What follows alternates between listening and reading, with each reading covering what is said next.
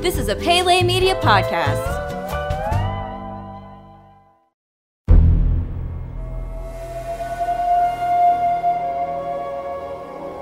Welcome back to Jurassic Park Minute. Jurassic Park Minute is the fan podcast that chronicles and overanalyzes the classic 1993 film Jurassic Park minute by minute. I'm Kyle. I'm Brady. And we are extremely excited today because for the first time, well, actually for the second time, because you had Ryan on last week. That's right. We are actually here with people who know what they were talking about.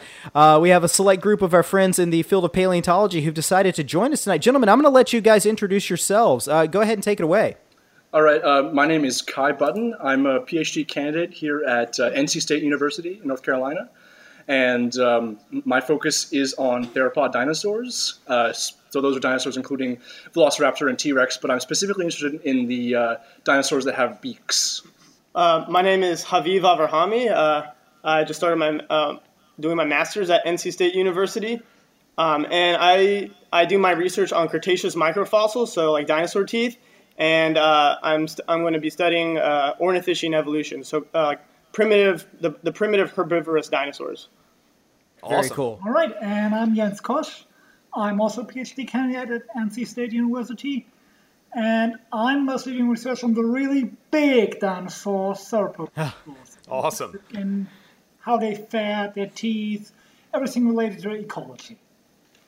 Nice. Wow, very cool. So this interests me a lot because I didn't know that there were. So is the study of things like beaks and teeth on dinosaurs, is that kind of like a separate school of study from maybe like identifying bones and things like that? I mean, it's a specific focus for like what kind of like projects you can do. It's more narrow, but If I was to say call it a different field, I would say it was paleobiology rather than paleontology. Paleobiology focuses on treating these animals as if they were living creatures, and how did they interact with their environment, and how did they move and eat and things like that. But ultimately, this all forms the whole thing. If you want to know about their locomotion, you look at their legs and at those bones. If you want to know how they fed, you look at the teeth and beaks. Yeah. So when you say paleobiology and trying to treat them as if they were actual living things, how close do you feel? I mean, I guess it's always kind of an unknown, so we don't know 100% for sure, but how close do you feel that we have an idea of what the environment that these creatures lived in during their specific time periods? How close do you think we actually understand the plant life and kind of the ecology of the world? It's pretty tough. I mean, we only have a tiny little window to look at to understand these animals. Most of what was alive will never ever fossilize, and we only get to study a tiny fraction of what life existed on this planet. But unfortunately, paleontology, for better or worse, is the only tool that we do have to get at that world as it existed. Until we develop time travel. Yeah, exactly. Well, we had your colleague Ryan on last week, and he was saying that the time frame that we have of study of dinosaurs is like the blink of an eye. Like there is probably so much more out there that we're not studying, and we don't even know to study yet because there's so many more discoveries to be made. Oh yeah. Oh yeah, definitely. I mean, there's still so many places on Earth that have been untouched by paleontology due to political regime changes and things like that in the future will hopefully open up. And I saw something the other day that just said an estimate how in the last 150 years, we've described 300 dinosaur genera. Yeah, and about 2,000 species. Yeah, and there's still 700 to 900 genera still left that are estimated to be discovered. So Good God. Well, gentlemen, I want to ask you about yourselves personally. I know that whenever Kai reached out to us, and what was it, the Pteranodon that we had talked about? I think right, we were yes. we were misidentifying. Yeah, I mean. I guess guys like Brady and I have pterodactyl hammered into our minds. Yeah. So anything with wings that is a dinosaur is immediately a pterodactyl. Right. But, when you reached out to us, we thought this would be a great opportunity to bring you guys on and talk about just kind of the educational aspect of what goes on with Jurassic Park. And, as we are just big kids ourselves, we're absolutely interested in dinosaurs and, big, awesome-looking beasts like this. But I kind of wanted to ask you guys, what started your interest in dinosaurs? Was it Jurassic Park? I think, Kai, didn't you say that Jurassic Park might have been your gateway into an interest in paleontology? Well, I think that it hit me at a very good time. So I was 4 years old when it came out, and so that's when kids are really into dinosaurs anyway. And so I think that it was a 1-2 punch. Kids love thinking of ferocious animals that really existed, and then here's this movie that brings them to life. And actually, from that point on, I promised myself, like, I will become a paleontologist, and then it happened for me. So Yeah. For me, it was Ross from Friends. Really? Yeah, well, that was part of it. Jurassic Park had a lot to do with it too, but I really enjoyed watching Ross from Friends when I was younger. And then for me, it was a lot of the video games. There was a video game called Dino Crisis. Yeah, I remember Dino Crisis, yeah. And then another one that was called Jurassic Park Operation Genesis. And I really delved into those video games and the recent Telltale game that they did. And I think you guys had a Patreon episode on that, the Jurassic Park video game. Those were things I really enjoyed when I was younger. So Yeah, and for me, it was similar to Kai. It was a movie. In this case, I was also 3 years old, but it was a Czechoslovakian, back then was Czechoslovakia, movie. Journey Through Time or something like that was its name. And I just saw those kids in that movie traveling down a river symbolizing time, going through different periods, and it just hit me. I knew that was what I wanted to do. Wow. Being a paleontologist, and I've done that my whole life.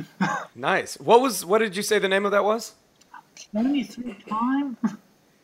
Okay.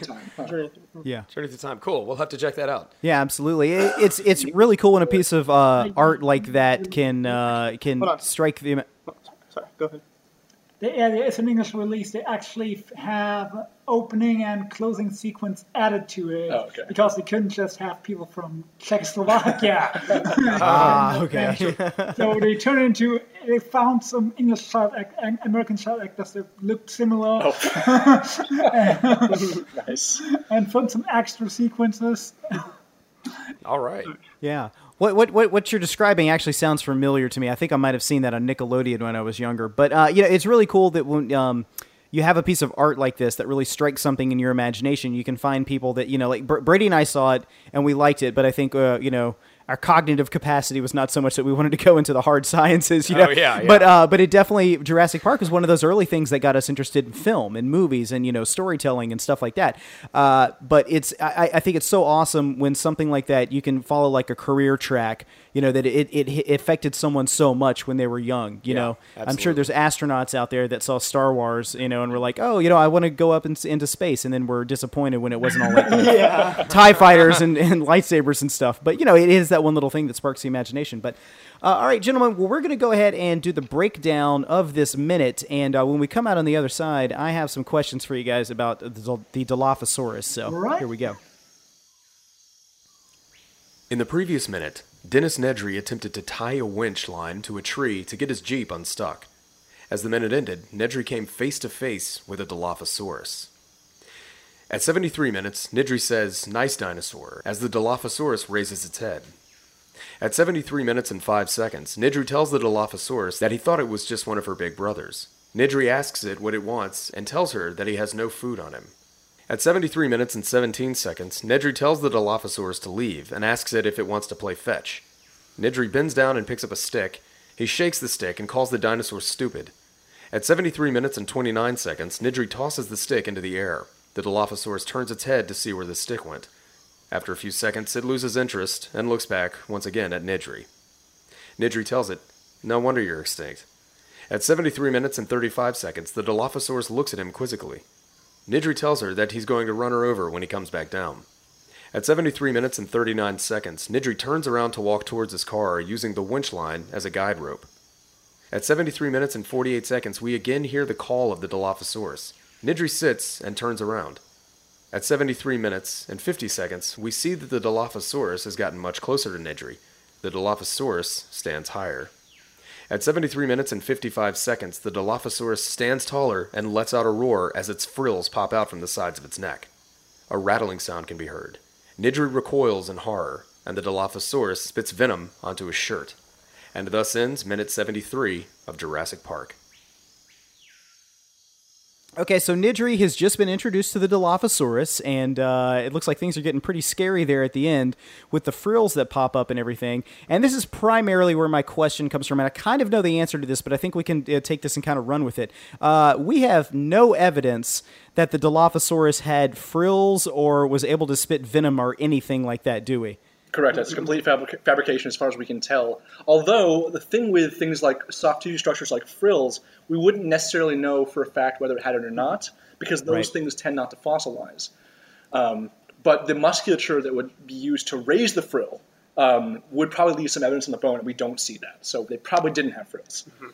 Probably didn't have frills. And probably also didn't spit venom as well, huh?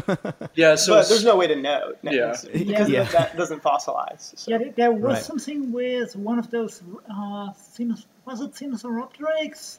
Yeah, they thought it had venom? like grooved teeth. Yeah, the venom. Kind of like a snake, but that's still kind of it's a bit out there because, our best analogs for dinosaurs are birds, and there is no venomous bird that exists. And so to hypothesize venom in these dinosaurs is kind of like, it's like hypothesizing that, we didn't land on the moon. Like it's a bit out there, Yeah, and I think that kind of speaks to Michael Crichton's ability as an author is he kind of presents things as if they were real to the degree that like you feel smarter when you're reading it. Like when I read the Andromeda Strain, I was convinced that everything in there had actually happened. Like that he had stumbled across some documents or something. So when he introduces something like I think the Cophthalmimus later on has venom that makes John Hammond he's like experiences like he likes tripping or something like that. Yeah. So, and but he's able to throw in these little things like that seem so cool as a reader or a viewer of the movie. You can convince yourself like, oh yeah, maybe that was happening. But the Dilophosaurus in real life was actually much different than the one that was presented in the movie, wasn't it? Yeah. Can you guys tell us about some of those differences? Well, it was much bigger. That's the main one. Yeah. It's actually would be bigger even than the raptors are in the movie, and that's one of the reasons I think they made it small so they wouldn't confuse it with the main bad guys, I guess. But it was the top predator of its day. So it lived in the early Jurassic period. It's actually one of the only dinosaurs in the movie that's from the Jurassic, which is kind of ironic. But Oh, really? I mean, I've seen one in real life, and it was almost 30 feet long. I mean, it's a pretty big animal. What? Wow, I had no idea it was that big. That's crazy. Yeah, one of the funny things is when they found the very first fossils of it, they were from juveniles, which were 70-80% grown. And they're still huge. It's kind of an homage, actually, making it smaller than the adult animal would be. Yeah. Yeah, that's very interesting. No, it's like you were saying, they might have changed it for the movie. I think another reason that it was probably brought down, say, in size, is to, whenever we first see it, we find it adorable. Right. Yeah. And it's making its little hooting sounds and cocking its head back and forth and everything. And then, it's far from it. Yeah. And I think one of the most unnerving parts in the whole movie is when he's moved. Nidri has kind of like gone back up towards the car and turns around, and the thing is right behind him. And we heard, there was no trace of it coming up on us. Yeah. I love that moment so much. Like the look on his face, he realizes, oh wait, this thing is dangerous to me. Like I thought it wasn't a big deal, but like it means business, and you can see it in the actor's eyes. He immediately gets the realization, like I need to be careful with this guy. Well, we've talked before about how we think the best performance in the movie is Wayne Knight as Nidri, and it's things like when he's reacting, his interaction with the dinosaur is very humbling, I think, because when you can tell that he's out just basically treating that very nice, and here's the stick. And yeah, exactly. He would break at one point. This act of pacifying that Dilophosaur. Right. Yeah. Well, he very, very nice. Yeah, there's a moment in the scene where the Dilophosaurus kind of starts to raise up, and you see that it starts breathing a little heavier, and he says, "Oh, nice boy," and his timing to when it starts to raise up at him it's such a good performance. Yeah. You can tell that he's like actually in fear, and I don't know. I really every chance I get on the podcast, I try and hand it to Wayne Knight for his performance, and it's this scene is just no exception. I feel that he is terrified. You know, you were just saying that one of the reasons that they probably made it smaller than the Dilophosaurus, was because it would look adorable. Yeah. You know, and Javi, you said that it was also smaller, or that they, couldn't really do it to scale because it might look like a velociraptor. I also was kind of watching this thinking like, why didn't they make it a bigger, scarier looking dinosaur? It's a puppet. This is one of the full dinosaurs in the movie that is never presented in CGI. Yeah, that's true. And the puppet for it is so well animated. There's a moment when he throws the stick, like Jens, you were just talking about. He kind of like throws the stick in the distance, and that thing turns its head around like 180 degrees to look at behind it, and then it goes right back to where it was before. I can't remember a puppet that does something like that, to that degree, and then still looks convincingly real the whole time. Yeah, absolutely. I really have to give that my hats off to. For the puppet. I'm sorry, what was that?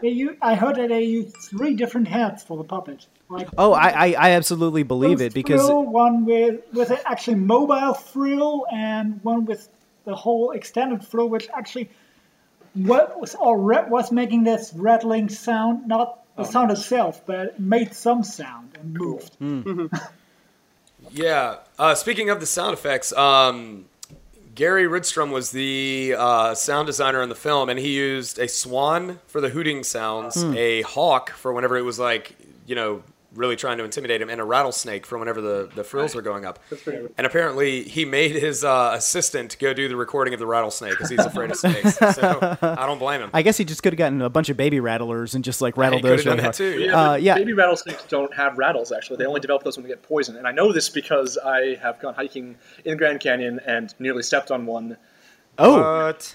Oh my gosh. Jesus. So the rattlesnake actually saved my own life by rattling at me. So. I'm glad you didn't actually step on that. That would have been crazy. So the Dilophosaurus has a very unique feature, which there's these 2 crests on its head.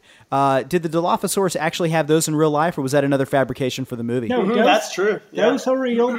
They looked a little different in shape, but yeah, that's where the name comes from. Di meaning 2 and loaf meaning crest. So it's a 2-crested lizard. Wow. That's its I did not know that. character, yeah. What are our theories on the use for those? Do we think that maybe those were used for communication? Yeah, so there has been some work that looked at very few fossil samples we have, and one of the ideas people had was that it might be related to sexual selection, like the males having very nice crests, and then they found out, nope, there's no difference that points toward that. Yeah, males and females both had crests in this species. And so it wasn't sexual selection. It's not like a peacock's tail. It might have been something to do with species recognition. So, how do I know that you're a member of my species? Oh, we have the same crest shape. Some fascinating work done by a colleague of ours, Bucky Gates.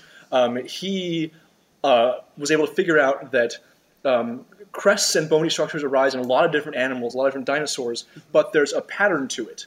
So you only see bony structures like that in large-bodied animals. So Dilophosaurus is a very large animal. It has crests. Velociraptor, a very small animal, no crests. And once a species evolves a large bony crest, then their evolution goes crazy. They're more likely to become giants. To break past that threshold. Yeah. Wow. I had no idea. That's incredible. Yeah.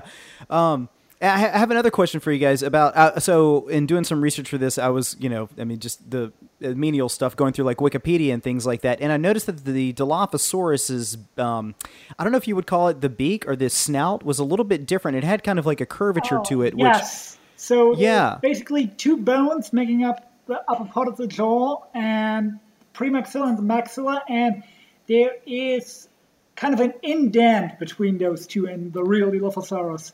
And they changed that again. Part they changed for the movie. That thing isn't there.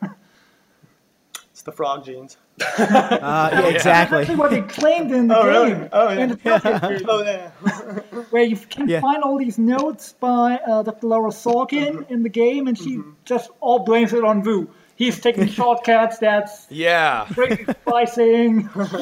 I noticed that in the whenever we did it for the review for our Patreon episode, and she was definitely casting a lot of blame. Well, that whole frog DNA thing is just like a perfect out for them too. Yeah. It's like the use of the Force in Star Wars. It's like, oh, why did the lightsabers go so far? I don't know, the Force. It's like, frog DNA. That's why it looks different. So.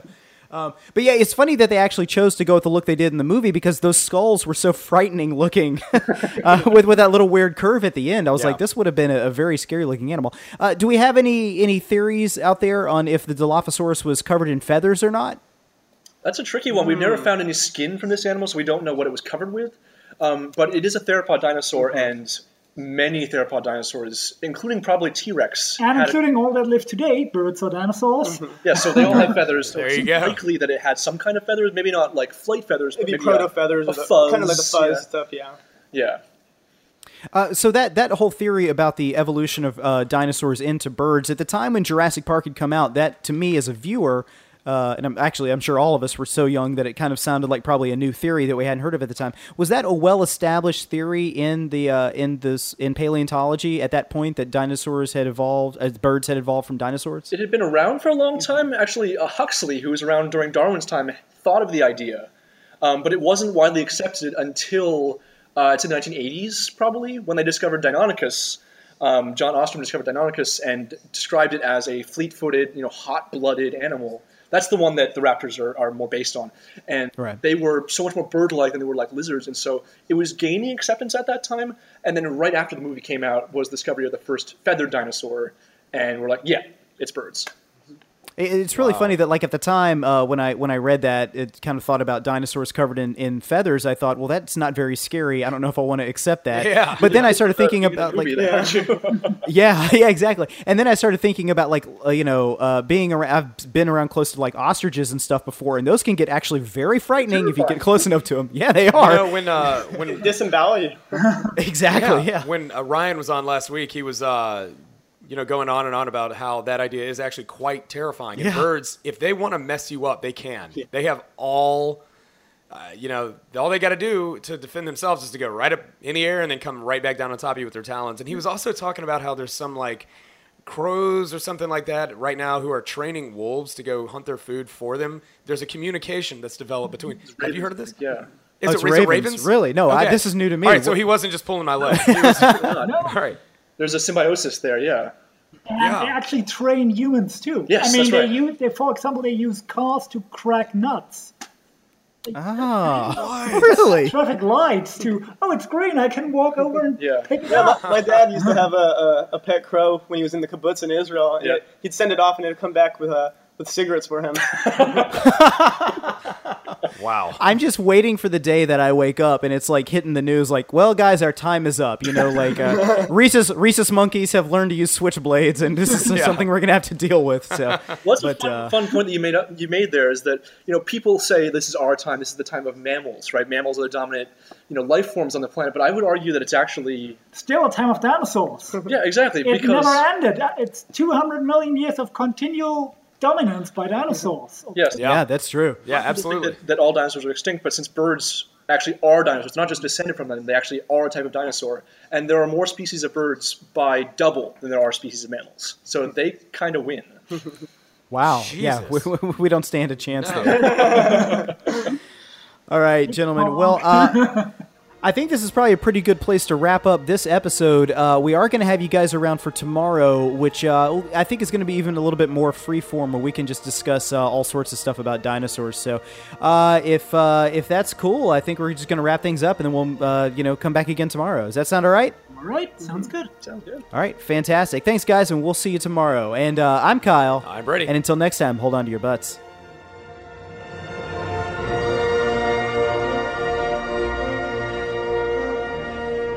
Jurassic Park Minute is a fan-supported podcast. If you like the podcast, then leave us a review on iTunes. You can contact us at JurassicParkMinute@gmail.com and visit us online at JurassicParkMinute.com, Facebook.com/JurassicParkMinute, and Twitter.com/JurassicMinute.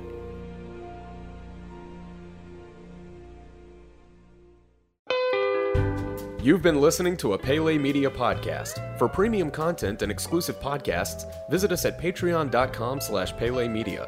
Check us out on Facebook at facebook.com/PeleMedia and follow us on Twitter at twitter.com/PeleMedia.